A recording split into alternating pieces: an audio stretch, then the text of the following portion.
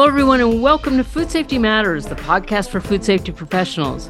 I'm Stacey Atchison, publisher of Food Safety Magazine, and I want to thank you for joining us for this special bonus episode in celebration of Black History Month, which was created to focus attention on the contributions of African Americans to the United States throughout our shared history. In keeping with the mission of Food Safety Magazine to provide science-based solutions, it's fitting that the focus of our discussion today will be the life, achievements, and legacy of Dr. George Washington Carver, an agricultural scientist, inventor, and humanitarian. To help us with this discussion, I'm so pleased to be joined by two distinguished guests, Dr. Norma Dawkins and Larry Keener. But before we start our discussion, I'd like to tell you a little bit about our guests. Dr. Norma Dawkins is a professor, research scientist, and department chair of food and nutritional sciences at Tuskegee University in Tuskegee, Alabama. She has been actively involved in teaching and research in academic institutions at the national and international levels. She also worked as a senior scientist in the food industry. Her most recent work involves basic and applied research in the prevention and reduction of risk factors associated with cardiovascular disease, cancer, and obesity among underserved population groups. Dr. Dawkins has numerous publications covering foods, nutrition, and community-based intervention to her credit. Larry Keener is president and CEO of International Product Safety Consultants, where he provides food safety and food technology solutions to the food processing industry for a broad client base of Fortune 500 food companies, academic research institutes, and government agencies. Larry is an internationally regarded microbiologist and process authority in the food industry. His areas of expertise range from applied food microbiology to the development and application of novel preservation technologies. He's a past president of IFT's Non-Thermal Processing Division. Larry has received numerous awards and honors, including 2013 Fellow of IFT and a Lifetime Achievement Award by the International Union of Food Science and Technology, or IUFOST, for his work in microbiology and food safety, and has published more than 100 papers on subjects related to food production and food safety science. Larry has deep ties to Tuskegee University as a two-term past president of the Food and Nutrition Board, advisor to the NASA Center for Deep Space Research, and led in developing a collaboration among numerous organizations, including IFT, USDA, and numerous food companies that culminated in the convening of the first George Washington Carver Lecture Series at Tuskegee. He is the recipient of the George Washington Carver Distinguished Service Award from Tuskegee University. Larry is a great friend to the podcast and Food Safety Magazine as a member of our editorial advisory board and to me personally. So it's my great pleasure to welcome you both to the podcast today. So to get us started, I'd like to give our audience an overview of who George Washington Carver was and his place in time and history here in the U.S. George Washington Carver was born into slavery on a farm in Missouri in either January or June of 1864. At the age of 11, he left the farm to pursue an education. He traveled from one Midwestern town to another before eventually graduating from high school in 1880. He was the first African-American student at what is now Iowa State University, and in 1894, became the first African-American to earn a Bachelor of Science degree. Impressed by his research on the fungal infections of soybean plants, his professors asked him to stay on for graduate studies. In 1896, Carver earned his Master of Agriculture degree and immediately received several offers, the most attractive of which came from Booker T. Washington of Tuskegee Institute, now Tuskegee University in Alabama. Booker T. Washington had convinced the university's trustees to establish an agricultural school to be run by Carver. Carver accepted the offer and would work at Tuskegee Institute for the rest of his life. In 1921, Carver appeared before the Ways and Means Committee of the U.S. House of Representatives on behalf of the peanut industry, which was seeking tariff protection. He described the wide range of products that could be made from peanuts, which not only earned him a standing ovation, but also convinced the committee to approve a high protected tariff for the common legume. He then became known as the Peanut Man. Dr. Carver would go on to be known at the time as the greatest living Negro scientist, featured in Time magazine in 1941. Dr. Carver is most widely known for inventing 300 uses for peanuts. Late in his life, a visitor asked Carver if he believed his peanut work was his greatest work.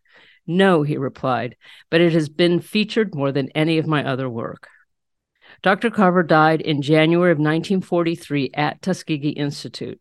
He was 78 years old. He was buried next to Booker T. Washington on the Tuskegee grounds. Now, there's so much to dig into here, and this really only scratches the surface. I just wanted to give a little bit of an arc here, but let's dive in. Such a rich history. Thank you, Stacy, for giving us your microphone and giving us the opportunity to celebrate Dr. Carver and to celebrate Black History Month. This is it's very generous of you and BNP Publications to create this space for Norma and I to engage with you about Carver, who the man was, and to talk about his legacy and the impact on food science and technology and agriculture in the United States that in fact derives from his tenure as a professor at Tuskegee University. Yes, and I just want to concur with Larry in thanking you for giving us this wonderful opportunity to share information on one of the greatest scientists in the United States of America. So thank you so much for allowing this opportunity. It is our great pleasure and honor to be with you both and to celebrate Dr. Carver. A couple things. It occurs to me that, that Carver, for all of his accolades. I mean, there's a postage stamp, there's a battleship named for him. There's the Carver Center in Washington, D.C. that's the houses the USDA's Agricultural Research Center. I still think that there is a lot, so much more that needs to be told about this man's story. And I think, beyond Black History Month, some years ago, when we were putting the Carver lecture series together at Tuskegee, I sent letters out to my friends and colleagues around the world to solicit their support for the lecture series. And I asked them to write letters back that I could share with the faculty and the administration at the university. And one of those letters, Dr. Cornelius Versteeg from the Food Science Australia wrote me back, and he said, and I quote, "Carver was one of the greatest agricultural scientists and indeed food chemist and scientist in the world in his time, and in our view in history. Outside the U.S., Carver is not as well known as he should be, who in our view is in the same league as other famous food scientists such as Nicolas Appert and Louis Pasteur." And I've thought that was, coming from outside the United States. Case is as you can tell, he's a transplant his ancestry is Dutch, but Case grew up down in Australia, and Case Versteeg has quite an international reputation himself as a food physicist and food engineer. And thinking about what Case said here, I had recently reread a book by Ralph Ellison called The Invisible Man. And in that, I was struck by the quote, "I am invisible," Ellison wrote, "understand, simply because people refuse to see me." And so I think in a lot of ways outside of the United States, this might be what has happened to Carver. In his in his 2011 book, Mark Hersey, the title of the book is My Work is That of Conservation, which is a very interesting spin on who Carver was, because Hersey says that Carver was the leader of the environmental movement, the modern day environmentalist movement. Is the thesis that drives Hersey's book. In Hersey's book, he talks about a visit in 1908 by a British anthropologist, Johnson. And Johnson was invited, according to the book, by Teddy Roosevelt to the United States. And Johnson had been working in South Africa, looking at and studying African people. And he had concluded that the racist views held about the intellectual capacity of African people, and he thought Black people in the diaspora was receiving short shrift. So he came over and was sent down to Tuskegee to meet with Booker T. Washington and George Washington Carver. And after spending some time with Carver,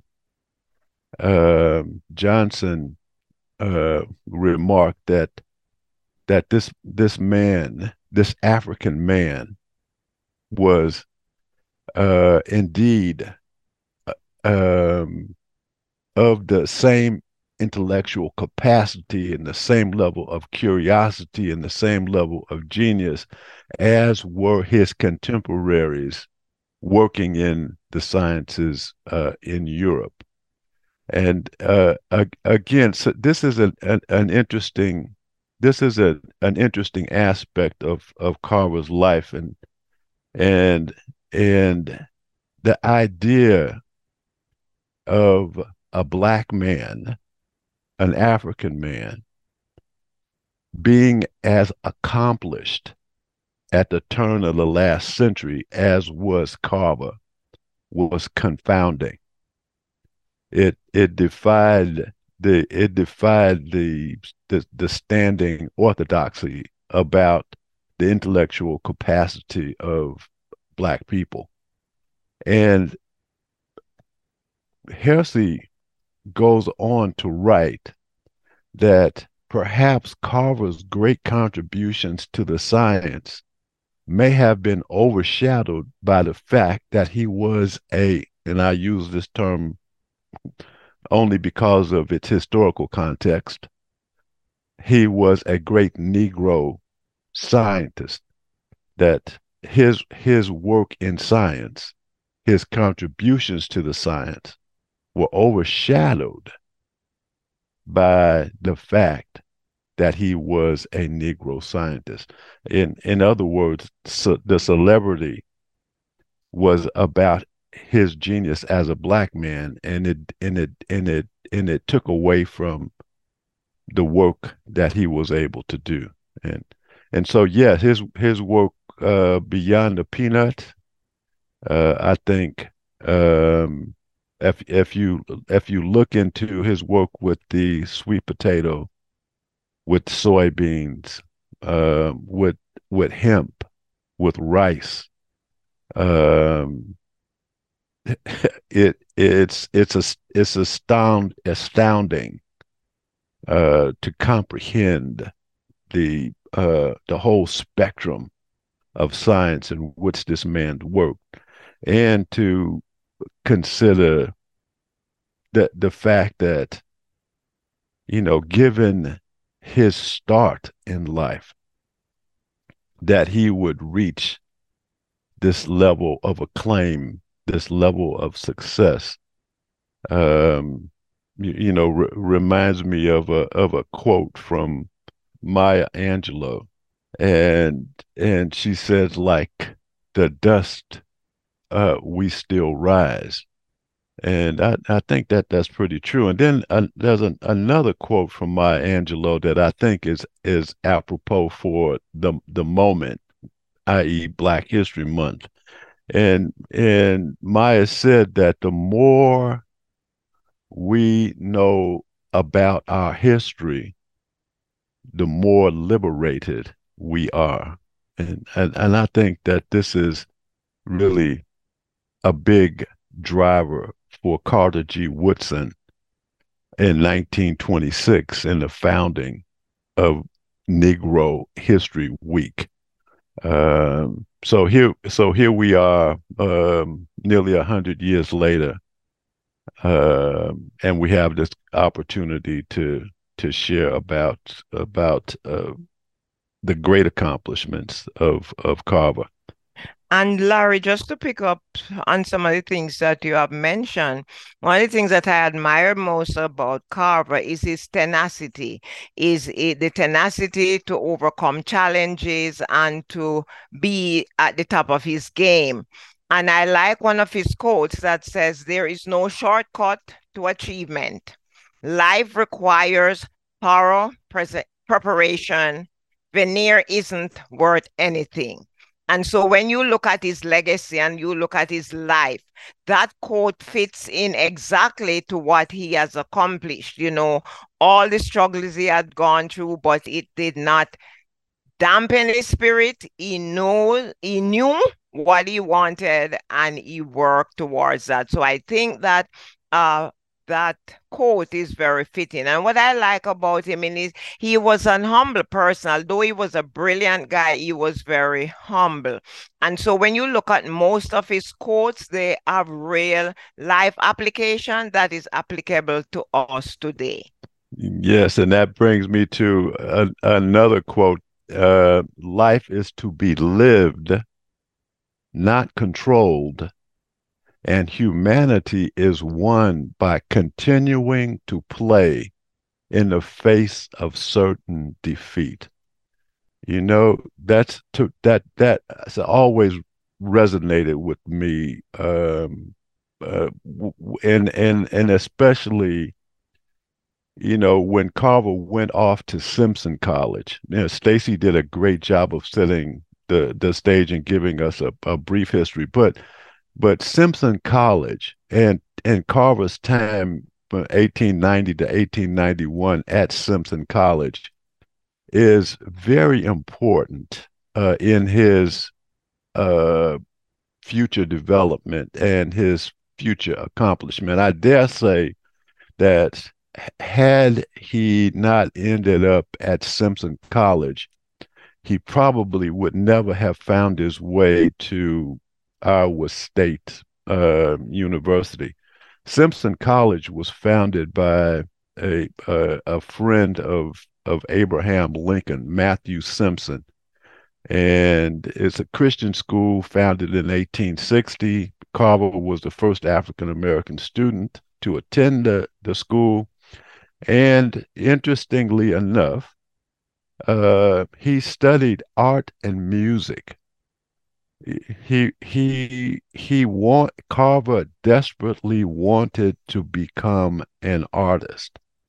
At Simpson, his fellow students called him Mr. Carver because at the time he was 24 years of age. He was older than most of the students on the campus.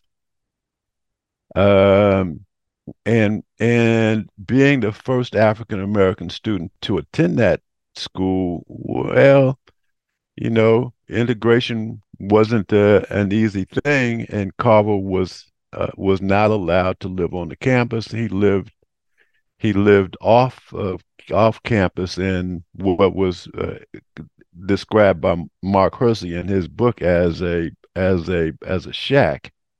And he sustained himself for most of the first year on, according to Carver, a diet of cornmeal mush because he didn't have money to buy anything else. In this hardship, Carver, seeking to earn some money to support himself, opened a laundry service. He did laundry for his fellow students as a way of earning money. And he also, while at Simpson, became a very uh, highly regarded for his study of the Bible, and he became a Bible school teacher. So I say again, Simpson College is pivotal because he at Simpson meets with Etta Mae Budd, and she was his art instructor, and she saw this man's talent and understood his intellectual gifts and his artistic gifts. And she became his friend and advocate and supporter. It's interesting that Etta Mae Budd's father was also a botany professor at Iowa Agricultural College. And it is with Etta Mae Budd's encouragement that Carver actually goes to study at Iowa State University. Etta Mae was very impressed by his artistic abilities, but she told Carver that she didn't see a very bright future for a black artist. And she was concerned that he wouldn't feed himself. Mm-hmm. He couldn't develop himself as an artist. At the same time, he met Dr. and Mrs. Milholland. Mrs. Milholland was a music teacher and a choir director at the Methodist Church, and she was impressed by Carver's vocal abilities, his singing abilities, and she kind of took him in and gave him lessons. But perhaps aside from Etta Mae Budd at Simpson College, his meeting with Mrs. Arthur Liston, this in later life, he would refer to her as kind of a mother figure that he never had, because you recall that Carver and his mother were kidnapped by night riders when he was an infant, and Carver never really had a mother. So he says in his writings that Mrs. Liston, assumed this role as mother figure. So here at Simpson College, these people, Etta Mae Budd, Dr. and Mrs. Milholland, and Arthur Liston play a pivotal role in causing Carver to go on to Iowa State University. So Norma. Yes, and I'm going to stay with George Washington Carver quotes. I really like them because they are so applicable. There is one that he wrote. It says, "How far you go in life depends on you being tender with the young, compassionate with the aged, sympathetic with the striving, and tolerant of the weak and strong. Because someday in your life, you will have been all of one of these. And so if you think about the wisdom Yeah. that he had, when he wrote all these quotes that are so applicable in our time, and that translate to what he did. One of the things I like about Carver, I mean, there are so many historical things that he did. For example, we see modern technology now where vans carry healthcare, education. Carver started that in 1906. He initiated the Jessup wagon, which was used to bring education to the farmers out in the field. Talking about innovation, talking about thinking ahead, it's very smart, just calculatedly smart, if there's such a phrase that I can use. And so at that time, also, what was going in America was also historic because he was here making products from different agricultural raw material. But at that time, President Theodore Roosevelt was also signing in the Pure Food and Drug Act, two historical things, education on wheels and the Pure Food and Drug Act by Theodore Roosevelt in 1906. So when we look at Dr. Carver, as Larry said earlier, he has not given all the recognition that he should have been given over the years. But here at Tuskegee, we're trying to make sure that that legacy goes on. So, Larry, talk a little bit about the Jessup wagon and his work with the local Black farmers and how important. I was fascinated reading about Hersey's coverage of that and how important it was in Jim Crow South, how he worked with the farmers. So it, as Norma said, the concept of the Jessup wagon, as far as I see it, is kind of the precursor to the extension services at the modern day land grant universities. Carver said that you needed to take the education to the point of its application, and which begs a very interesting question about Carver's arrival at Tuskegee University. Because he arrives at Tuskegee with a the best education imaginable at the time in agricultural and agricultural practices. I mean, remember he'd studied with Wallace and Tamu Jim Wilson, and he had studied under Louis Pamel. He had the best education possible in agriculture when he arrives at Tuskegee University. And so his conceiving the Jessup's wagon and this approach to education at the point of use is as Norma said, it was groundbreaking. It was cutting edge, and it made the difference. And some scholars have said that with the Jessup wagon, Carver was able, in fact, to save Southern agriculture. Mm-hmm. The agriculture had been destroyed by King Cotton. The soil had been destroyed by King Cotton, and Carver went back and showed people how to rehabilitate the soil and how to grow crops and rehabilitate, if you will, Southern agriculture. Yes, so in line with the Jessup wagon here at Tuskegee, it was designed at the time to meet the needs of the farmers.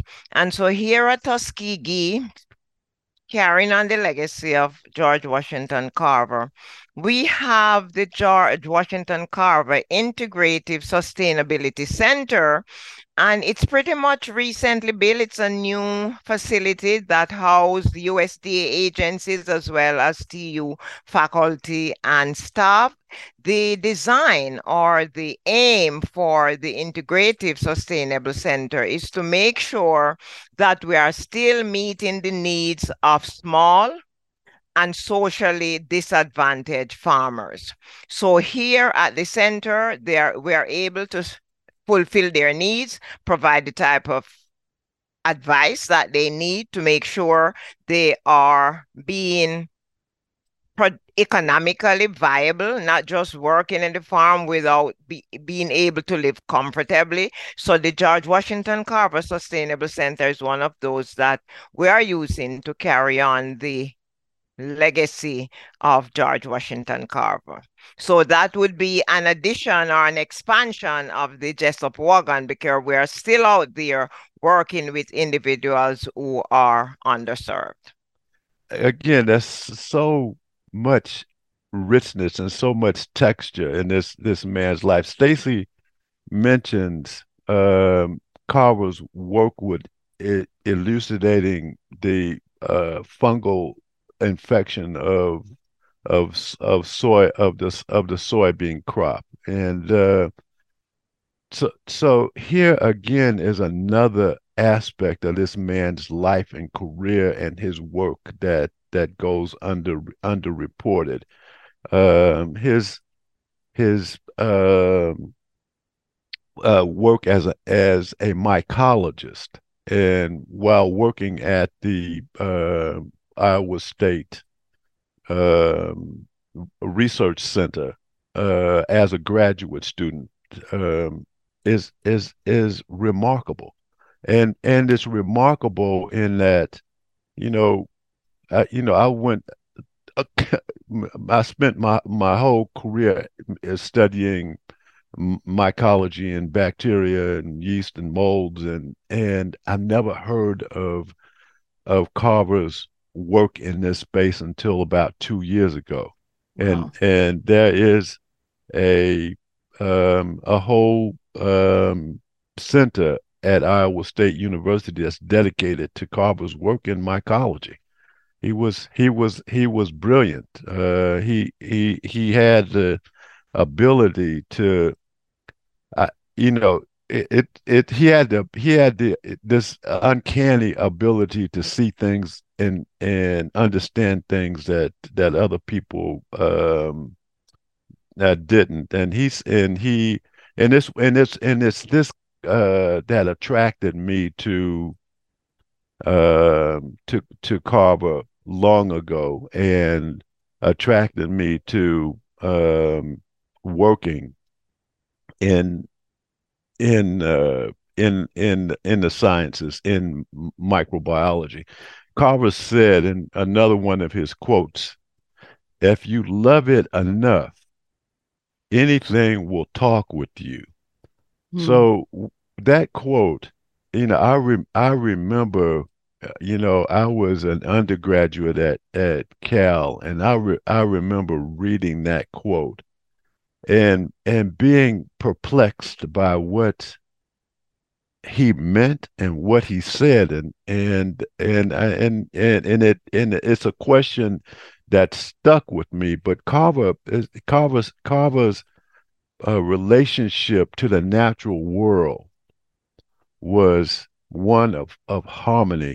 He was in touch with the natural world in a very unique way, and he credits this relationship with the natural world for the insights that he had into the soybean plant, for his insights into his relationship with the yam and the soybean, and the products that resulted from his investigations of these plants. He said, the peanut told me that this chemical was here. The yam told me or informed me that this chemical was here. That fascinated and continues to fascinate me. But the fact is that he said, if you love it enough, anything will talk to you. And what a message to the rest of us, isn't it? Yes. Yes, and in line with the peanuts, the history is that George Washington Carver made peanut butter, right? But that's not it.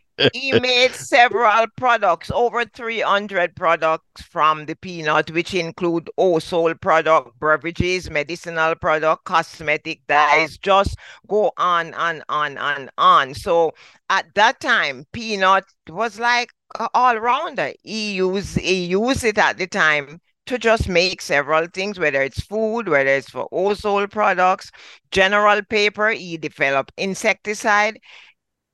He Meat substitutes. was so yeah, he was Yeah, so brilliant.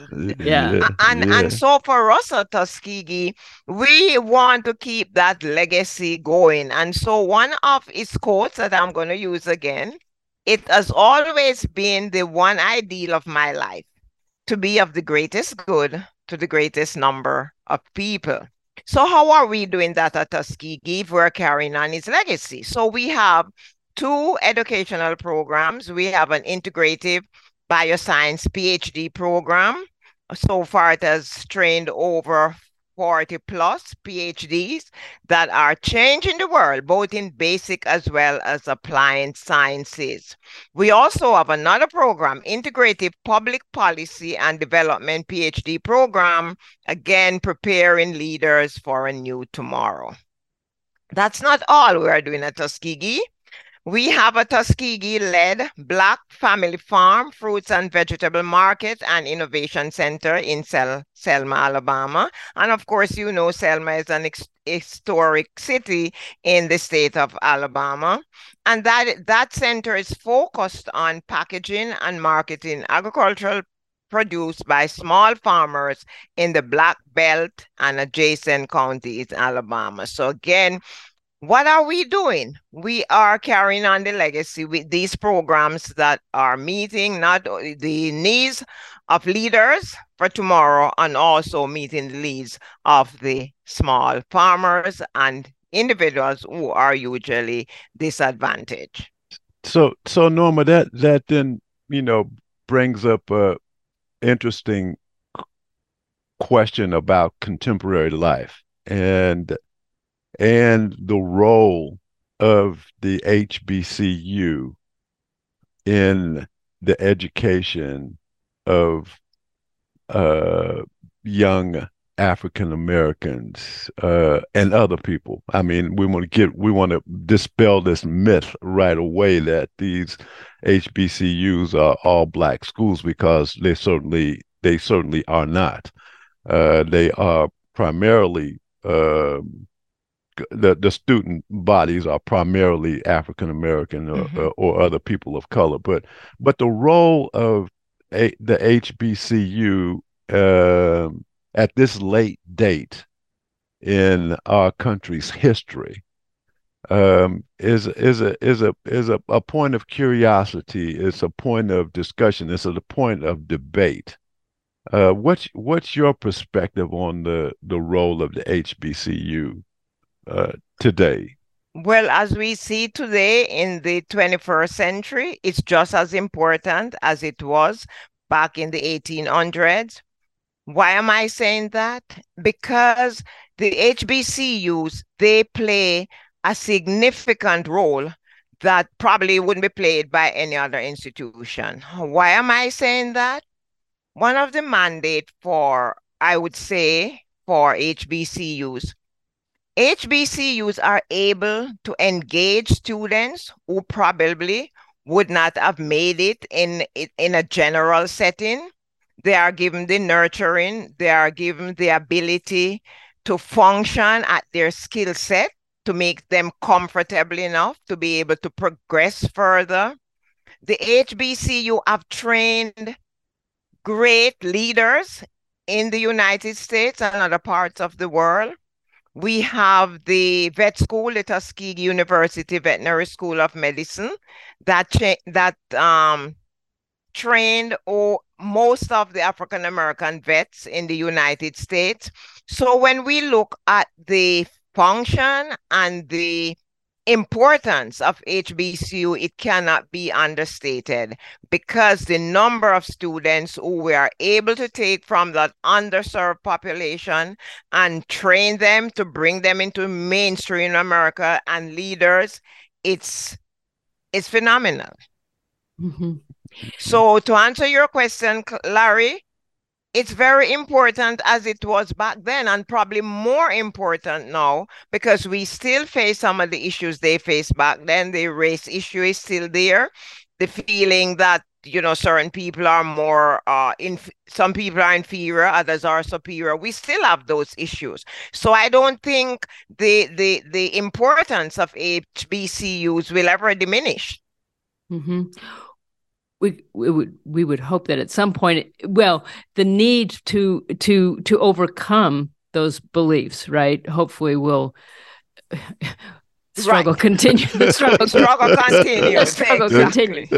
But the importance, Larry, you brought it up at the beginning of the discussion, that, that belief that Norma just spoke to, that Africans and African Americans and Blacks, people of color writ large, are not as smart, certainly not brilliant, and all of those things. The importance of being able to be in an environment that is so completely supportive and nurturing and safe.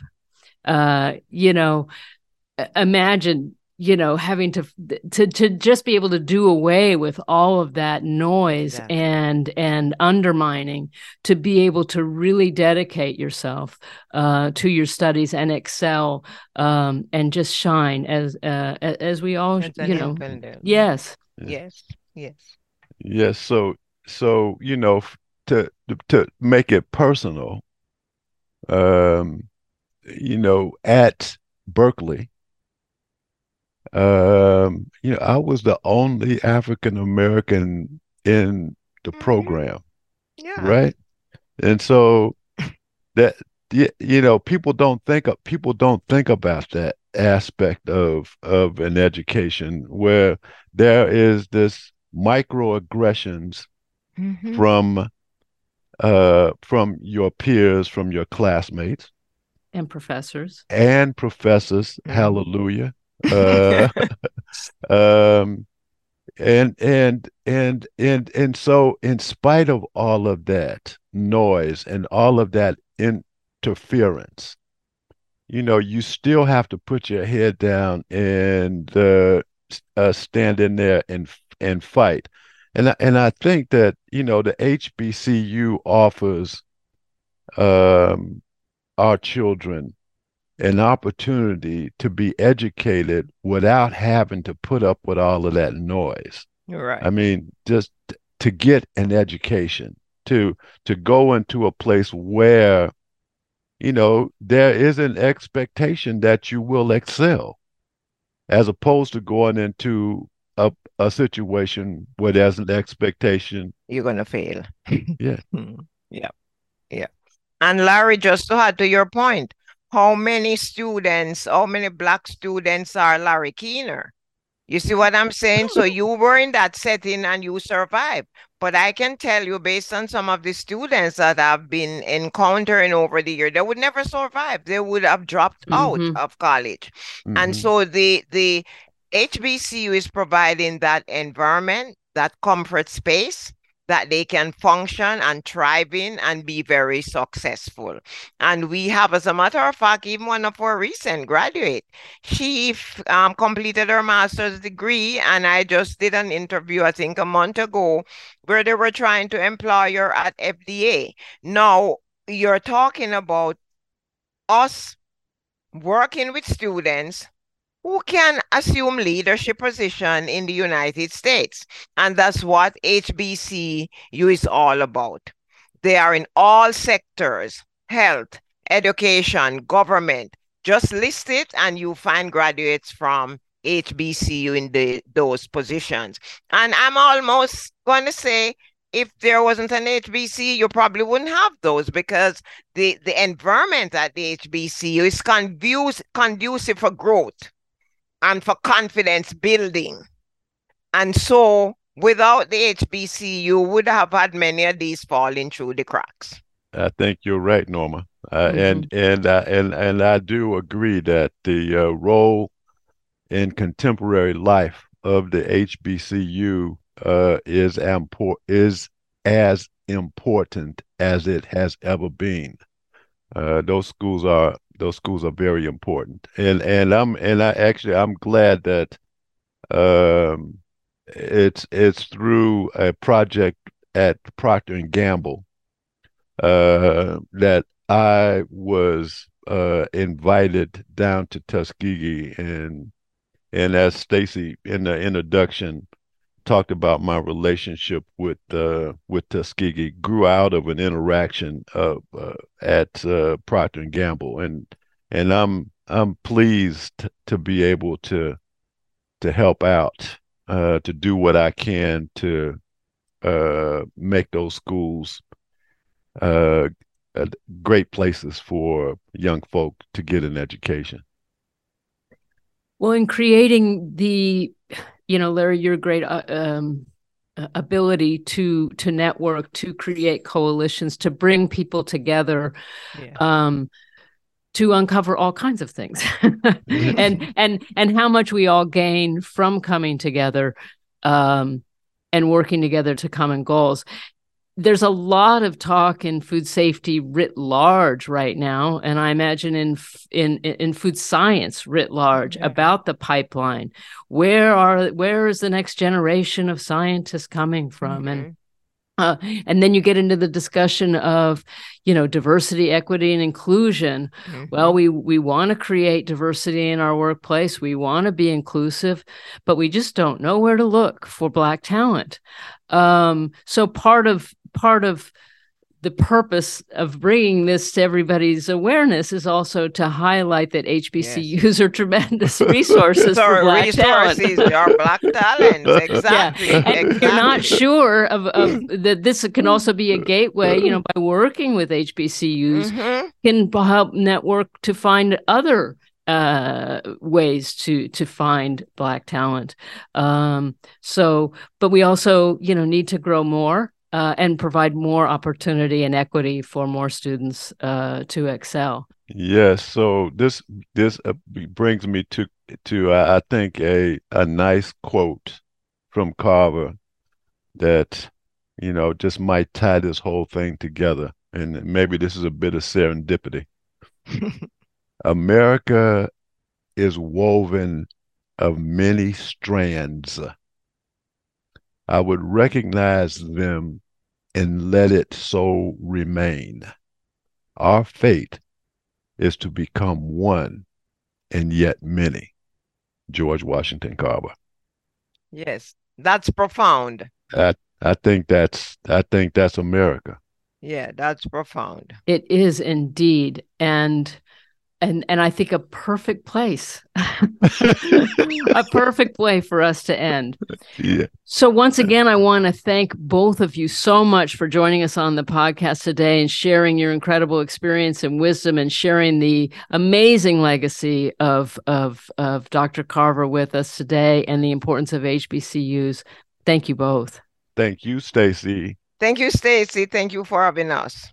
And of course, to our audience, we want to thank you all for listening. And that's it for us today. We'll talk to you soon.